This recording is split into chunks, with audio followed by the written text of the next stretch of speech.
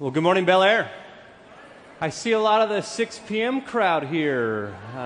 Something going on this afternoon. Nice, we've got options, of course, at Bel Air. 4 services. It was interesting watching the 6 p.m.ers at the 9 a.m. walking in. And it's an exciting day as we gather and worship. You know, speaking of prayer, we mentioned that prayer initiative and even that song that Kendall so beautifully wrote to give as a gift to this congregation. For those of you who have been part of this church, as we ended 2014 and as we stepped in this year, I asked us to consider what would it look like for us to become a praying church, not just a church that prays. And so I've invited all of us, myself included, to go on a journey to become more than just people that pray among many things, but to be praying people, that all that we do, that we would begin to have new patterns in our life, that we would begin to pray in different ways.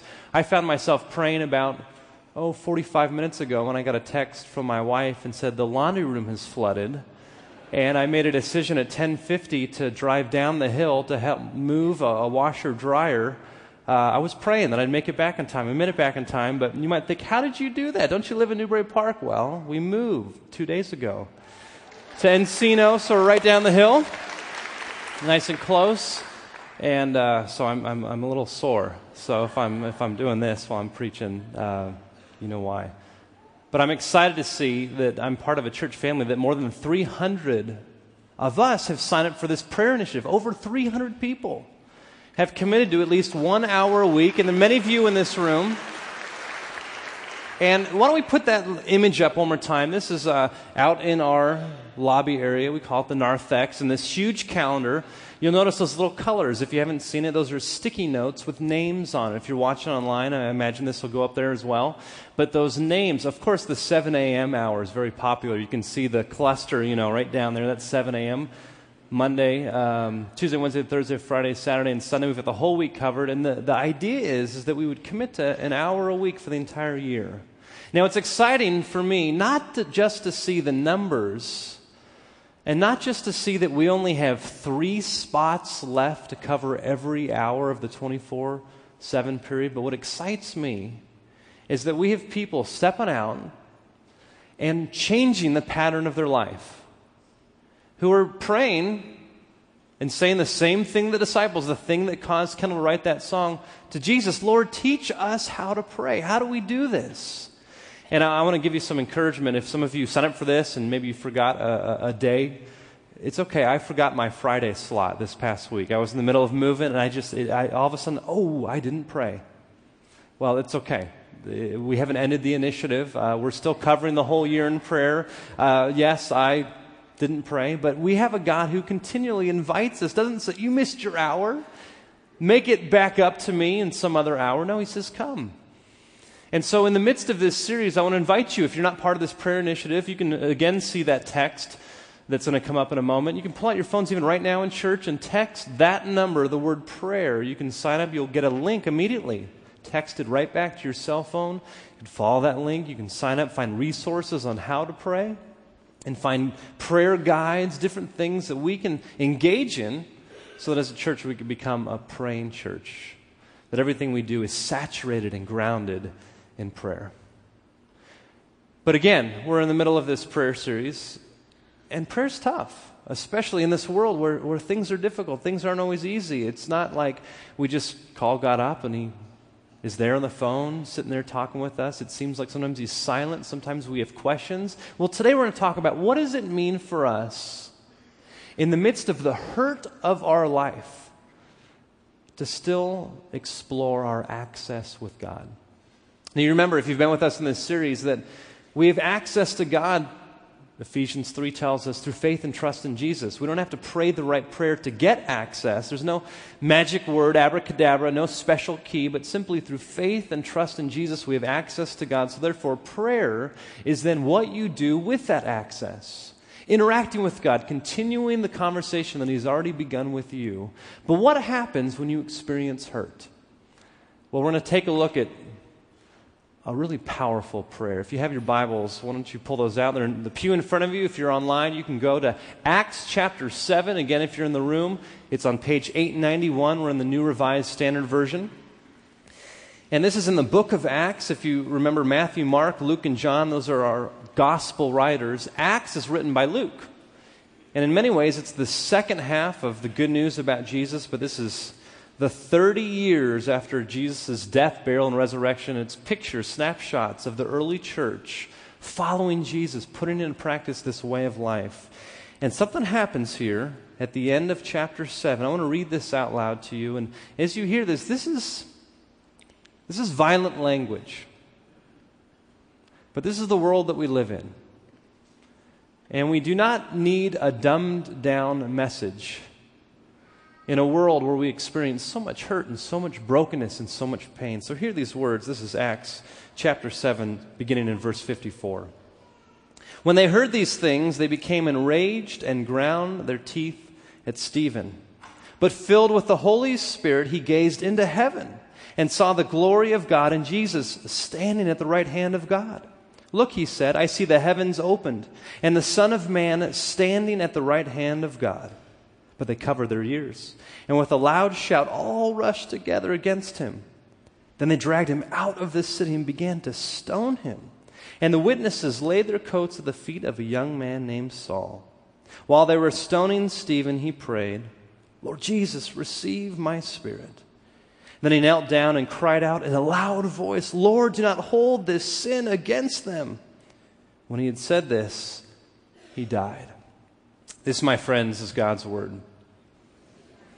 Talk about hurt. To be stoned to death is one of the most violent, one of the most vicious forms of capital punishment.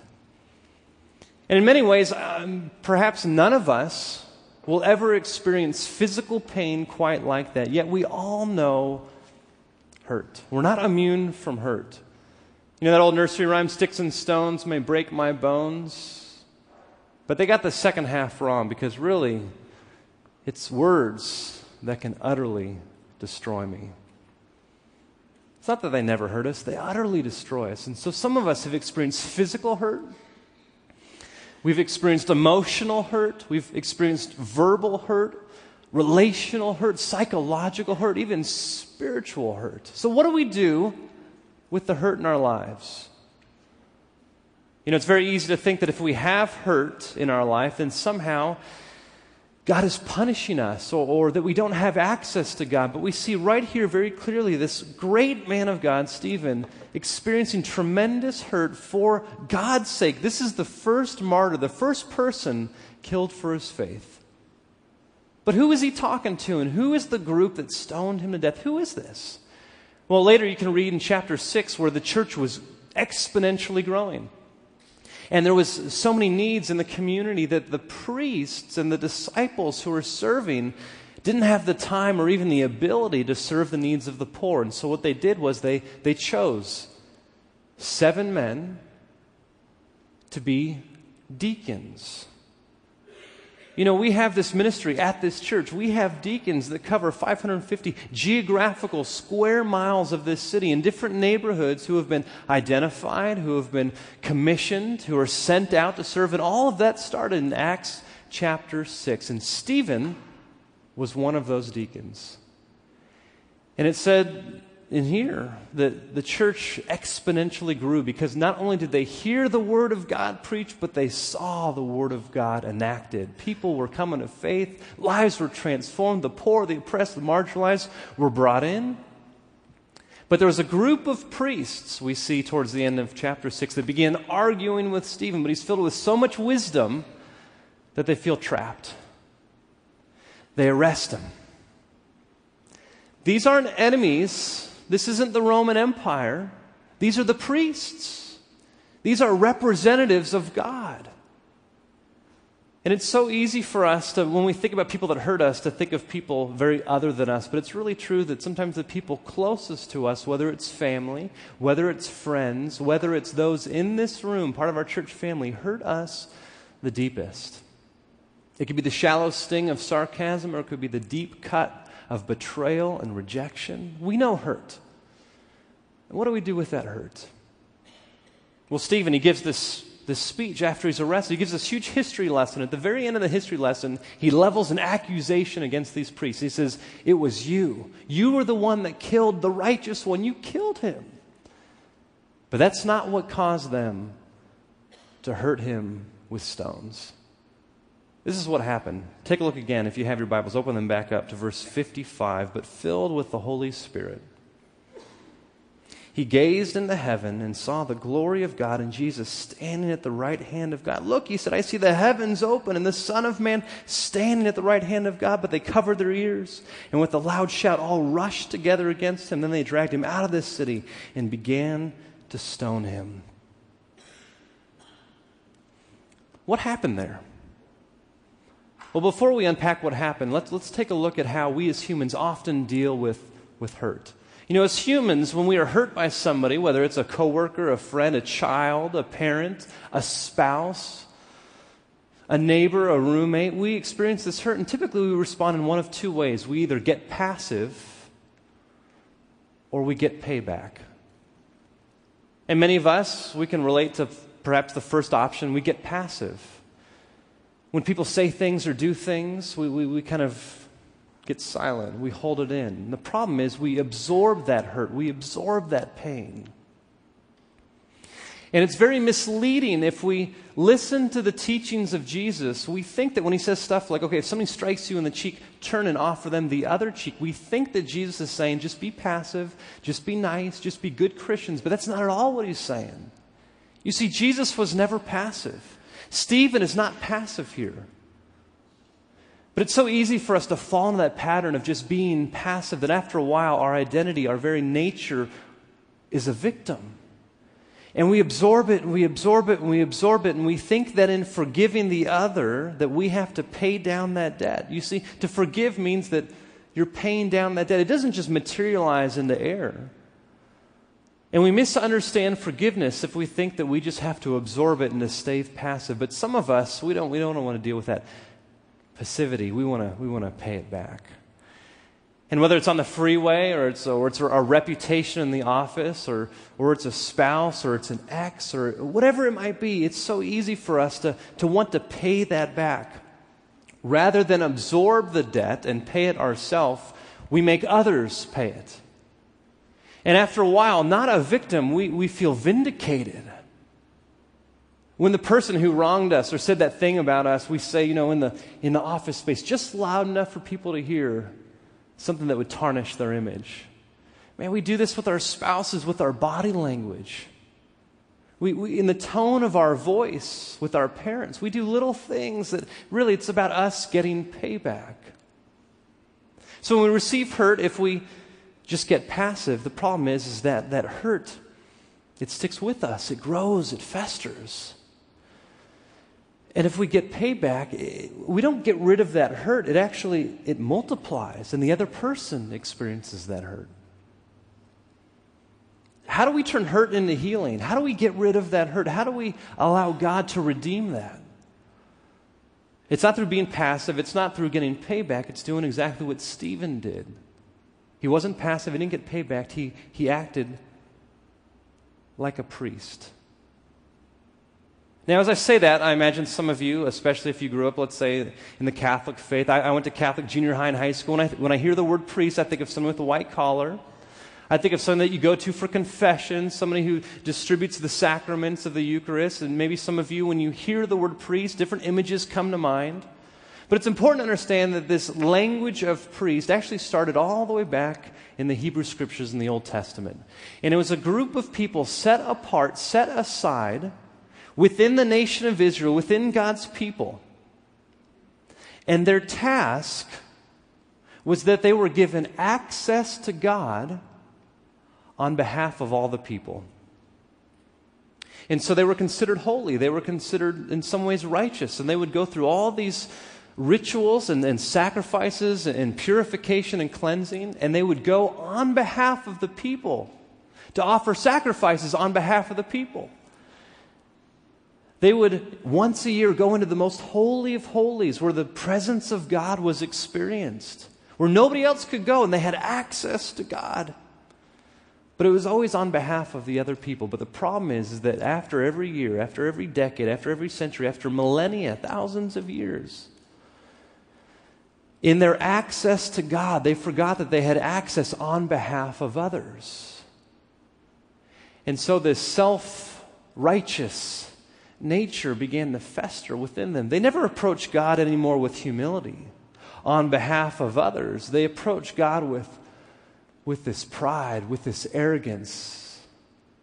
They looked down their noses at others. They were in, everybody else was out. Only they had access to God, and if you did exactly what they taught, then maybe you too would have access to God. But Jesus came, and he was, in many ways, flipping all of that upside down. So we didn't have to go through others to have access to God, but simply through faith and trust in Jesus, that we have a direct access to him. Paul says that. One of the early leaders of the church, he says that we have access to God through faith in Jesus. And so Stephen, not a priest, but a deacon, not trained, not rising up in that priestly order. He didn't get ordained. He didn't get commissioned as a priest. The reason why he gets stoned to death is because he is experiencing that access to God. And the priests thought, there's no way he is allowed. He's not a priest. He shouldn't have access to God. And so he has this image of God in heaven, crying out, I see the Lord, and I see him. And the priests, because they were so focused on themselves, they were so focused on their own access, they forgot about being on behalf of the others that they stoned him. They killed him. And in that access that Stephen had, he actually put into practice what the priest should have always done. To not only have access to God, but to have access to God on behalf of other people. And so in the midst of getting stoned, in the midst of getting hurt, he says two things. He prays two prayers. They're two prayers that Jesus prayed from the cross. Father, I give you my spirit. I commit to you my spirit. There's no question of his access to God. He knows exactly where he's going. And with full confidence and full assurance, he says, I'm coming to you. But remember, priests, they had access to God, not just for their benefit, but they had access to God on behalf of other people. And Stephen, he prayed the same prayer that Jesus prayed on the cross. Not just, I'm coming to you, Father, but remember Jesus prayed from the cross? Father, forgive them. They do not know what they do. And Stephen prays, Lord, do not hold this sin against them.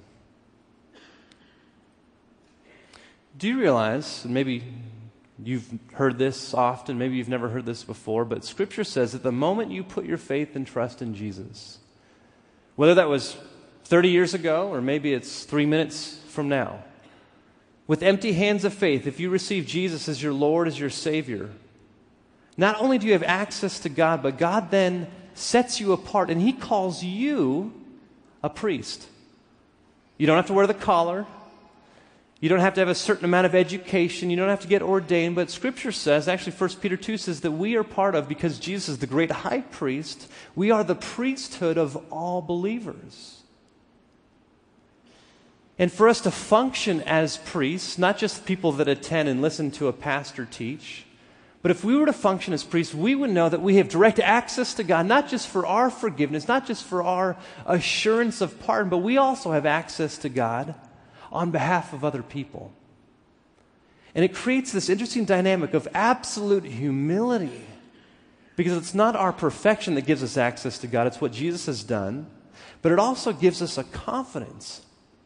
Because while the earthly courts may look at us and say, you're worthless, you have no value, you're not loved, while we might be found guilty in the earthly courts and we experience the hurt because of that, we have a heavenly court. It's the superior court that says that you are not guilty, that you are loved, that you are called out of darkness into his marvelous light, that you are welcome, you have access to the King of Kings and the Lord of Lords.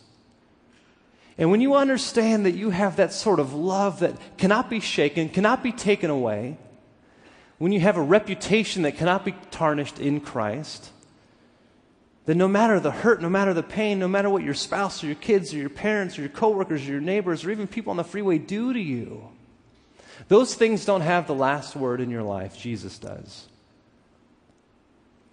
And would I actually live into that priestly role? I know that's a word that has so much cultural things that we've added onto it, but it's really, we have access to God on behalf of other people. In a moment, I'm going to give us some space to act as priests.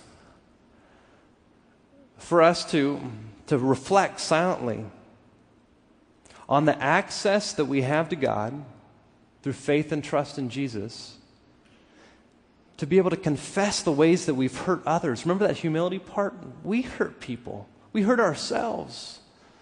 And God invites us to acknowledge that in our hearts before Him and to ask for forgiveness. And He is faithful to forgive because we have a high priest that has already gone ahead of us. So part of us being a priest is asking for forgiveness, having access to God, but also it's to forgive others. It's not to pay down the debt yourself by being passive and a victim. It's not making others pay down the debt by paying them back. It doesn't vanish in the air, but actually it's been paid. Jesus paid it all. And I'm telling you, it is absolutely impossible for me to forgive people that I think about 30 years ago that did things, that said things that I still experience the hurt. It's impossible for me to forgive them if I only look at them and try to generate forgiveness on my own. But if I look at Jesus, if I look at the lengths that He went to not only pay for that, but to begin to heal that, to restore those things in my life, the more I look at Jesus, the more I'm able to be humble but also confident to forgive. Scripture says that Stephen couldn't do that on his own. He needed the Holy Spirit to guide him, to empower him, to equip him. And as always, when we gather, there are some people here that have put their faith and trust in Jesus, but always there's people who are just checking this thing out, that are trying to figure out Christianity. And maybe some part of this is desirable, this is enticing, be able to not be passive or pay people back, but to actually have your hurt begin to be healed. Well, simply through faith and trust in Jesus, by just saying, okay, Jesus, I don't know all that there is about you, but I trust you. I want to follow you. I want you to be my priest. I want you to be my mediator to God in heaven. In that moment, Scripture says that God looks at you and says that you're forgiven. And you receive God's Spirit, and you can begin to receive the strength and the power and even the heart to forgive others. So I want to pray for our time, and when I'm done praying, we're just going to have a few minutes of silence as we hear even some things in the background. But I just feel compelled particularly to pray for those in this room that perhaps have never put their faith in Jesus. So if you would allow me, let's pray together, and when I'm done, we'll go to our time of confession and forgiveness. God, in this space, it's impossible to forgive without receiving strength from you, words from you, a heart from you.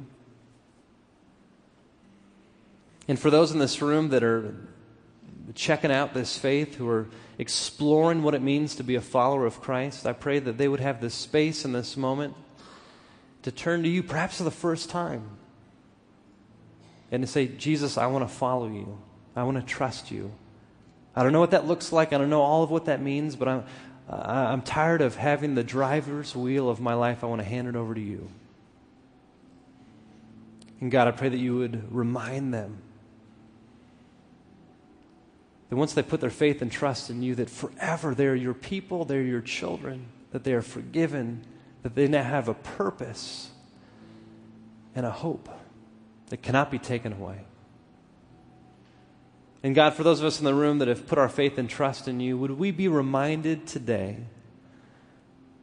that, God, you have given us access to you through your Son, Jesus. May we come and confess our sins to you, not needing a human mediator to do it for us. We can go right to you. But also, God, give us the strength to forgive those that have hurt us by turning our attention to you, Jesus, who paid it all. And would you turn our hurt into healing? Would you begin to unwind the knots and bind the wounds and be a salve to the scars of our life. God, knowing that you have the last word. So Jesus, we give you this time. And in this silence, we thank you that you hear our hearts. It's in your name we pray. Amen.